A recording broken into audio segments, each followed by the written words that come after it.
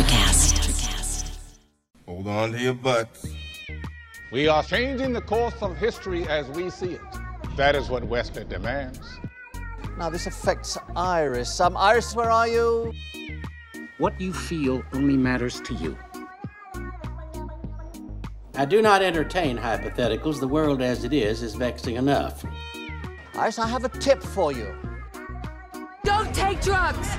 Or whatever movies with Wesley and Iris.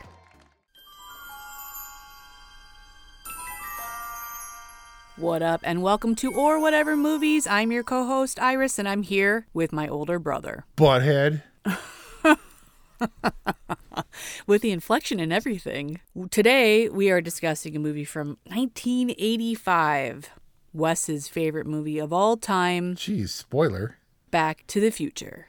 Okay, what are we doing? We've got to get you back to the future. What are we doing? You're all excited. Why are we discussing Back to the Future? Well, Back to the Future is your favorite movie of all time. And also, it is our companion piece this week to the primary episode, Still, a Michael J. Fox movie. Still, one of the classics of all time. Look, I said still again. See, that's what I'm saying. We've covered the classics before. We recently did Raiders of the Lost Ark. For the other favorites, we mostly talked about Us and how this movie has been present in at least my entire life. And it's very little about the movie itself because people know all the stuff. I never realized that Christopher Lloyd was aged in the 1985 sequences. So he's supposed to be old in 1985, so that when we go back to 1955, we can see him as a younger man. But then immediately in Back to the Future Part 2, my least favorite of the trilogy, he says he got a facial rejuvenation and he peels off the makeup and he's like, "What do you think?" And Marty's like, "It looks great, Doc." And I cannot tell the difference at all. What they were shooting for is to not have to make Christopher Lloyd up for the rest of the series. Right. So exactly. We see him with the Doc Brown signature white hair, but the youthful face that we saw in 1955. And that's the other episodes or whatever. But I'm just saying the aging gimmick only kind of works if you're really paying attention, because he looks the same to me. He was already in his 50s by the time we shot this movie. I guess it would be too shocking to have dyed his shock of white hair for the 1955 sequences. Like, maybe we wouldn't have recognized him. That being said, this is the movie of not changing up hair, because Strickland, did that guy ever have hair? And like these movies that are absolutely my favorites, I had never seen Strickland in anything else in my entire life except the Back to the Future movies. But then he's the guy that gets all up in, you know how he's like, "No McFly ever amounted to anything in the history of Hill Valley," and he touches noses with Michael J. Fox. I think he similarly gets all up in Maverick's face in Top Gun as the hard-nosed flight instructor guy who will be damned if he lets Maverick or some punk kid buzz his tower. And similarly, Maverick doesn't break down. Maybe it's because James Tolkien is, somewhere between 5'4" and 5'7". Man, he needs to get all up in your face and be authoritative or whatever, because that's what he's got. He's got a Napoleonic complex. He's like the R. Lee Ermey of popular 80s fare. I don't know what that means. Who? The drill sergeant from Full Metal Jacket. He's like the nice version of that guy. Nice version? Yeah, but That's he's like lovable or whatever. You love Strickland. Adult me loves Strickland. When I was this kid and when I looked up to Marty McFly as a big bad senior or whatever in high school, then he was a punk ass administrator and I hated him because he was the man, like the authority man. How tall, trivia question, is William George Zane Jr.?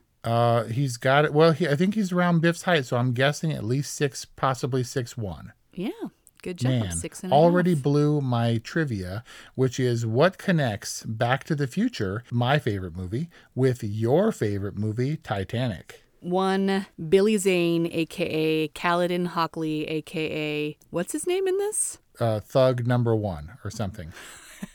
For some reason, he's named Match. Match. His first feature film role in Back to the Future, arguably his biggest role or his most famous role as Cal Hockley in Titanic. He's one of Biff's lackeys in Back to the Future. Is he also in Back to the Future too? I don't believe so. In that one, one of them is a girl and one of them is an Asian because it's the future and it's progressive.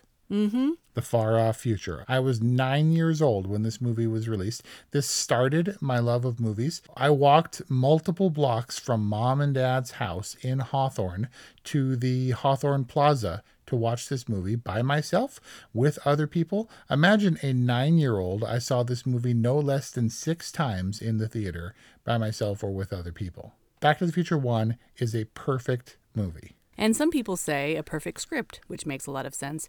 We walked out of an AMC, and there outside were parked the DeLorean and the Ectomobile. Nice. And I was like, wow, it is so insane that 40 years later, these vehicles can conjure up so much nostalgia and still carry so much weight for me. Like, it's wild. Yeah.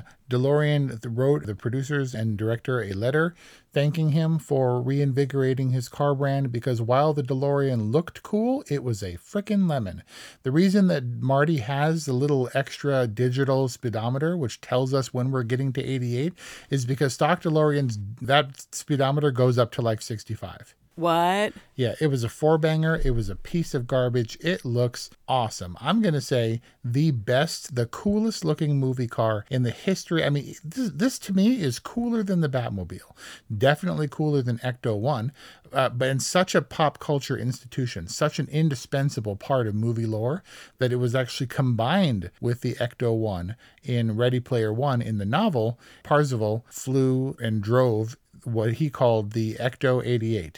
Which was a DeLorean with a hover conversion with a Ghostbusters logo on the door. And technically it had a Knight Rider woo-woo kind of sensor on the front. Wow, that's a pop culture mashup right there. I was driving on the freeway, and I know that there are a lot of celebrities. Seth MacFarlane's probably the most famous, who has a fully mocked up DeLorean, complete with flux capacitor and all that stuff. I was on the freeway in Orange County, and a fully developed DeLorean time machine zoomed by me, and I lost my mind. I was screaming like a little girl at a Taylor Swift concert. I floored it, and I was driving recklessly to try to get a picture of it. It was one of the best days of my life. See, and that's the power of the DeLorean to conjure up imagination and adventure and excitement and nostalgia. It's all these things that are wrapped up in Back to the Future for me. So, question, and kind of a left turn here. I'm assuming you watched this critically for the purpose of this review? Yes. Well, I listened to it critically while driving. I've seen this movie more times than I can count. More times than Indiana Jones? Indiana, you mean Raiders of the Lost Ark? Oh my God, yes. 100%. Back to the Future is my favorite movie because it, like you said, opened my mind to the possibilities, the wonder, the magic of movie making. It was cool. It was a high school kid that I looked up to or whatever. And then it just showed me what was possible. The DeLorean, the time machine as a model, represents what I love about movies. It takes you places that I did not think were possible. And this may, time travel is certainly not a new convention, H.G. Wells and stuff, and the time machine. But Back to the Future is my time travel movie.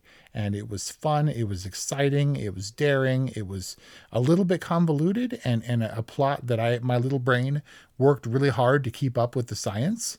But agreed. Yeah, there was that whole thing with your parents and family and a love story and a standing up to bullies and asserting your independence and standing up for yourself, and all that stuff was great.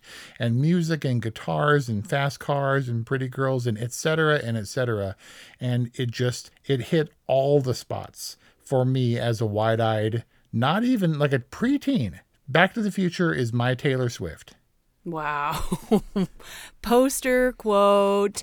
Michael J. Fox, as we discussed in our review of Still, a Michael J. Fox movie, is a larger-than-life actor whose performance is larger than life as Marty McFly. He's, in this weird way, he's macho, he's great with girls, he's super charming, he's super slick, he's super cool, even if he has his own doubts, right, about his music, whatnot. But he seems like a kid who's got it pretty much together. He is a little bit of an outsider in his family in that he looks at his family as being, I don't know, for lack of a better term, losers. Yep. I felt like his message to me was you can be whatever you want, regardless of the environment, the context that you're brought up in. And you could be a force of change in that context, as he proves to be, in the somewhat controversial idea that his family is quote unquote better at the end. Have you heard about this controversy that people say that it's like a wrong message that to suggest that because they're rich, they're better? You mean, and by some people, you mean pain in the ass Crispin Glover, who was forever at odds. He was the second most pain in the ass to the producers of this movie, but he said that the message was all wrong. Was like, I don't like that it's money focused, that because the family has money, somehow they're better than when Marty first lived with them in the alternate 1985 or the real one. Similarly, Eric Stoltz, the original Marty McFly, viewed it as a tragedy. It's so sad. Isn't it tragic that Marty remembers a future that no one else remembers, that it's all in his head, and now he has to live and pretend to be someone who's not, blah, blah, blah. And Crispin Glover stayed on the movie. Eric Stoltz got fired. And then Crispin Glover was like, I stand on my principles, and I'm not going to appear in Back to the Future 2, because it's not all about money being a happy ending. And then it went on to star in another time travel movie where money is the happy ending, in Hot Tub Time Machine, a movie I also really like. Well, when you need money, you need money. Right. In this day and age, it's not fair or cool to judge people based on their, difficulties or their differences or whatever. But Crispin Glover is freaking crazy. And that's what Michael J. Fox literally says in Still. He's like, what are they shooting over there? Oh, crazy Crispin Glover got cast in that movie? He literally calls him crazy Crispin Glover. Crispin Glover is a clowny clown, which is one of the songs that he wrote. And a video, which if you haven't seen, check out Clowny Clown on YouTube. But so even I think, Iris, you have no problem getting behind me on this one, because Crispin Glover directed What Is It? And he put it out for the entire world. And while I think this dude is actually he's a good looking, he's got presence and real acting ability, he's among the craziest. Crazy Crispin Glover does not reprise his role in Back to the Future 2 because of moral reasons. Why does Claudia Wells get replaced by Elizabeth Shue? Oh, man, Claudia Wells. She came into the role after Eric Stoltz left. If there's a tragic figure, if there's a tragic tale, it's not Crispin Glover. It's not even Eric Stoltz, who got fired. It's not Michael J. Fox, who developed difficulties later in life, but who's still Michael J. Fox. And it's not Claudia Wells, who played Jennifer and didn't appear for the sequels. It's Melora Hardin, who got fired from Back to the Future after Eric Stoltz got fired through no fault of her own, but only because she was like 4 inches taller than his replacement, Michael J. Fox. And you couldn't have her. This girl got fired because she was too tall. Vis-a-vis Michael J. Fox. Tragic story. Claudia Wells is what Bob Gale, the writer and producer of Back to the Future, said was the perfect height to play against Michael J. Fox, and she was the perfect Claudia. I have her autograph, gotten for me by the sneak from like Anaheim WonderCon or something, but she had to care for her sick mom. And she left, and it necessitated a recast, and we got Elizabeth Shue, whose husband went on to direct Michael J. Fox in Still, a Michael J. Fox story. Claudia Wells, a solid, even 5'4". So Michael J. Fox has a 1/4 inch on Claudia Wells. I mean, in the grand scheme of things, to be in one of the best, if not the best movie of all time. And a movie that I questioned sharing with my 4- and 7-year-old daughters. Do you think that Paloma and Aurelia are ready for Back to the Future? I think so. There are a couple of, it depends. There's stuff that I didn't understand, like when Biff's gang runs into the band from the Enchantment Under the Sea dance and Marvin Berry, and he's like, I don't want to mess with no reefer addicts, man. And I didn't know what that meant. even though all 4 or 5 of them come out of a smoking car. Yeah, no, that was like movie fog. I didn't know what that was. And so really what's questionable, it's a little bit deeper, and you have to understand Disney, and frankly, every studio passed on this script. Disney most notably because they simply could not endorse what they called the incestuous love story. Oh, yep. That is Lorraine falling for her son. Of course, when she kisses him, which moms do to their kids anyway, she immediately said that it was wrong and that it was like kissing her brother. So we put the kibosh on that. But she's so obviously, as Doc put it, amorously infatuated with him. It could be a little bit uncomfortable. But I don't think are there to get that just yet. It wasn't until this viewing that I realized that she's a full-on cat in heat. Like, Yeah. she's like heavy breathing and like all up on him, touching his leg and stuff like that. Have you thought differently watching the Biff Lorraine car scene than you perhaps did when you were a kid? I did consider it, and he's like, this ain't no peep show or whatever, and sends his gang away. He is, as dudes did, and I'm sure still do, taking advantage of her. But also Marty was prepared to do that. He was banking on the idea that Lorraine, his mom, would never, call a boy or sit in a car parked with car a boy. with a boy, right? And so he was going to take advantage of her, and I guess try to, in my mind, smooch her and touch her on her, or whatever that is. And that she would be so outraged, she would fight him off and allow George the opportunity to come and knock him out. I assumed as a kid that's what Biff was going to do. He was going to try to kiss her and try to touch her shoulders or whatever. I had no real concept. Was Biff shoulders. outright going to rape Lorraine? That's what I'm asking. I don't know. Is that, despite the comic amount of petticoat, is that a rape scene? Part of me wants to say that in 1955, nothing as horrible as that would happen. And another aware part of me says that in 1955, if that would totally going to happen, there would be far less consequences for him. It's shocking to me how young they all are now. Like Michael J. Fox was 25, a baby face 25.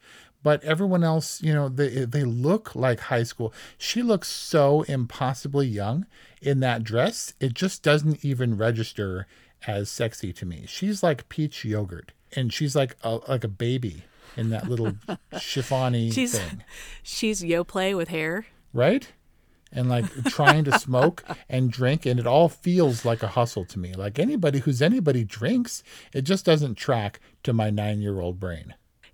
Brian, bless his little heart, said that the first time when he saw this movie, that he knew, although he didn't understand what he knew, that what was happening in the car between Biff and Lorraine was wrong.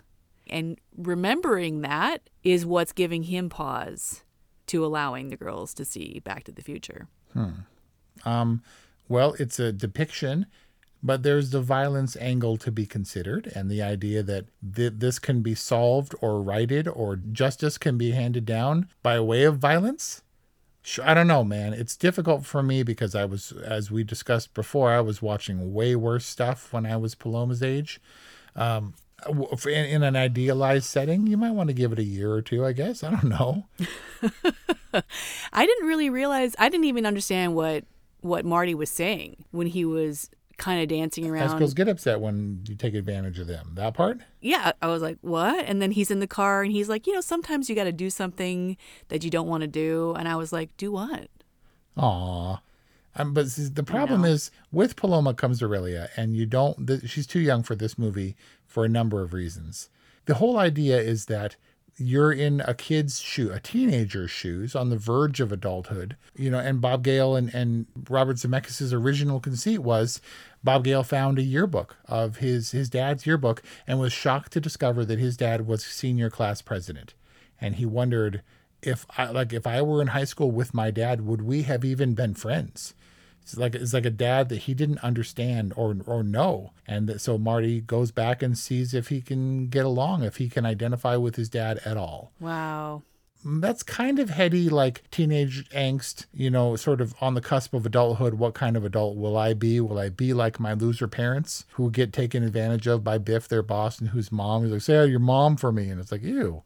But that's what it's about. And I'm sure that there's flashy stuff, but also here's what I came to realize in my subsequent critical viewings of Back to the Future.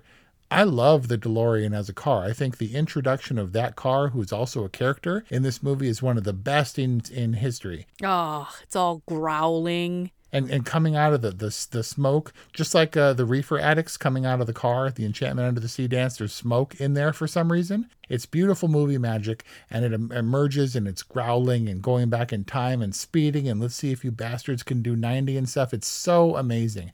And I love, there's all the stories about how the story changed and how the ending is nothing like the original conceit, but still this race for time where I'm excited and scared, and Marty is trying to get the DeLorean to work so he can get it up to 88, and Doc is hanging from the clock tower and trying to beat the clock, avoid the lightning, and then the thing pulls out of the thing, and what's he gonna do, and slides down, and I'm literally angry. Like the way they draw out the suspense literally makes me angry. I hate it when the car dies and he's fighting and then the alarm goes off. Doc says, when this alarm goes off, you hit the gas, and the alarm goes off and he doesn't hit the gas and he's still dicking with the ignition. It infuriates me. The fact that Doc pulls out the thing and he screams, and then he like half-ass winds the wire around the clock, like the hand of the clock, and that supports his weight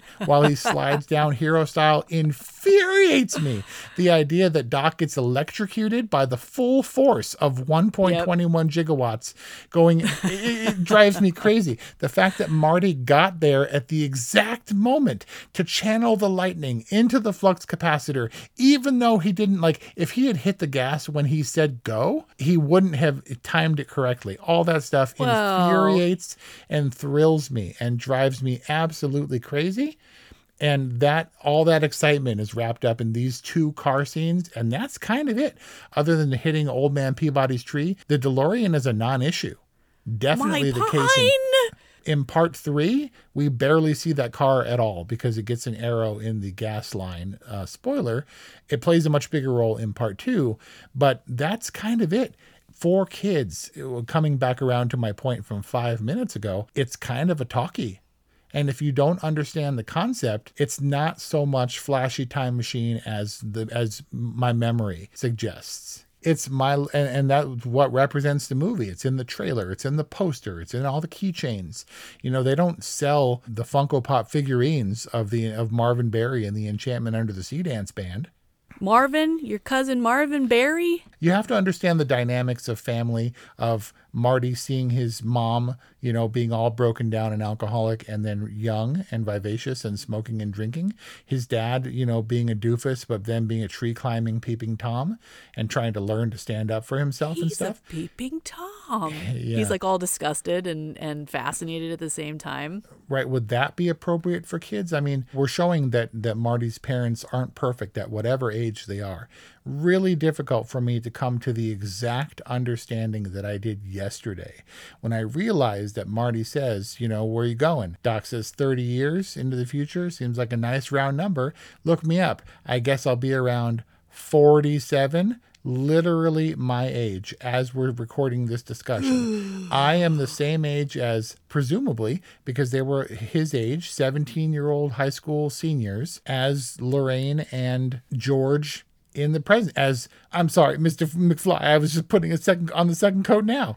The same age as Biff. I'm that age. I'm literally the parents' age, and nothing has ever hurt more. Wow, you might as well just put on the golf pants or get your own matchbooks printed up. Be like, Marty, wanted to show you these new matchbooks I got made for my detailing service. Man, that's not bad. It's better than my Doc, which is too over the top. You know what I always think about when I think about the family scene where Marty is having dinner with Lorraine and his grandparents? Young kid from the Wonder Years? Oh, yeah. Who plays his uncle? Not Joey, Jailbird Joey, but the other one? Yeah, it's like Marvin or something. He's wearing he's wearing what's the guy's name with the raccoon cap? Davy Crockett. Oh, Davy Crockett. Yeah. That was a very 50s thing. But when they're trying out their first TV for the first time, and Marty's like, yeah, we got 2. And he's like, you must be rich. Dude. And then the parents all come in. They were like, he's just kidding. Nobody has 2 TVs. You know how many TVs we had at the time of my first viewing of Back to the Future? We had 8. I counted them. Like right now? No. One of the first memories I have of watching Back to the Future, they had this conversation and I went around the house and I counted and we had 8 TVs. How is that possible? I don't have 8 TVs now. We had that weird like radio tune-in bunny ears portable TV. Do you remember that one? Yes, that one that I got from, I guess, gift from Mom, but secretly took into the room and hid under the blankets to watch TV at night. Yes. I had one in my room. You had one in your room. That's 3. So there were another 5 throughout the house. I mean, Mom and Dad have perpetually had a TV in their bedroom. I think we had like an old one in the garage and then 3 others. I guess if you're counting phones now, we have around 10 screens that are capable of showing Back to the Future or Jackie Gleason. Yes. But still 8, that seems like a lot. We must have been super rich. That's what I was thinking. Man. Like us looking back 30 years ago from Back to the Future is looking at like 1993, dude. You know, they talk about teenage and like coming of age angst. You have like ageist angst. Definitely do. Like big time. What are we going to do about this? I have Because no you're not idea. getting any younger. Like Back to the Future's message, it's a very valid message. If you have a lot of money, nothing matters. You're inherently a better person. See, this is also the fatal flaw, your fatal flaw. What is the message of Back to the Future? Well, I guess in a way that it's not really all about you, that your parents are real people who have all the perceived flaws that kids see in their parents. They are those people, but they also have their own hopes, dreams, flaws, concerns, fears, and the ability to fight through those fears and self-actualize and self-realize is a triumph. Both as a teenager and then as at their advanced age of 47, when he's too afraid to send his writing to a publisher, self-realization and self-preservation and all of these things help you for not being afraid of life. It's really weird. It is impossible as a child, impossible to think of your parents as having lives before you. Yeah. I think that's mostly because we're engineered to avoid thinking about our parents being like romantic beings, like Mom and Dad doing it. That's just a horrible thought. Oh. See? Ew. See? But that's a major component of their lives. Marty spends the movie trying to get his parents to bone. Well, and when it comes down to your own existential crisis, then yeah, I can get behind that. He spends more romantic time with his mom than he does with Jennifer Parker. Oh, definitely. You're my ma. You're my ma. What does he end up saying? Daddy-o?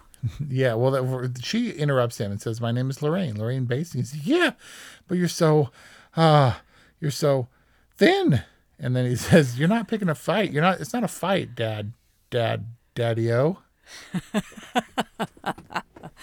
And that's just signature, perfect Michael J. Fox timing. It's really great. And Crispin Glover looks so incredibly young. Don't get me started on Leah Thompson and how young she looks. And they're aged up, and that blew my mind. I firmly established them as the parents, and to see them so incredibly young still blows my mind. Of course, they're all young actors, aged up initially. But it really showed me that nonlinear storytelling is super effective. And it wasn't just a straightforward, action adventure story like Indiana Jones or something. You could really do anything you want with movies and special effects and as painstaking and frankly kind of unfinished as they are in this movie, it really communicated something to me. All right, so now here's the test. Were you simply right place, right time, and this is a spectacular movie? Or is there something more that makes Back to the Future your favorite movie of all time? I mean, we are products of our environment, right? And this was a singularly formative experience in my life, in my appreciation and love of movies as an art form. I do think it's very well put together, especially given what a total calamity production was, how haphazardly it was thrown together. Like this thing, it's like not even duct tape, it's like Scotch tape. And to pull off something this miraculous is a real testament to Robert Zemeckis as a filmmaker, Bob Gale as a producer and writer, who will forever have my heart. Any of Robert Zemeckis' missteps can be forgiven because of Back to the Future and Forrest Gump. Yeah, the goodwill overflows into everything else. So it sounds like it's a little bit of both. It's a combination of being at the right place in the right time and being a movie that is no doubt, a classic, beloved, and in many people's opinion, including yours, perfect. And so just how lucky and fortunate you were that Back to the Future in many ways set you on the course that it has.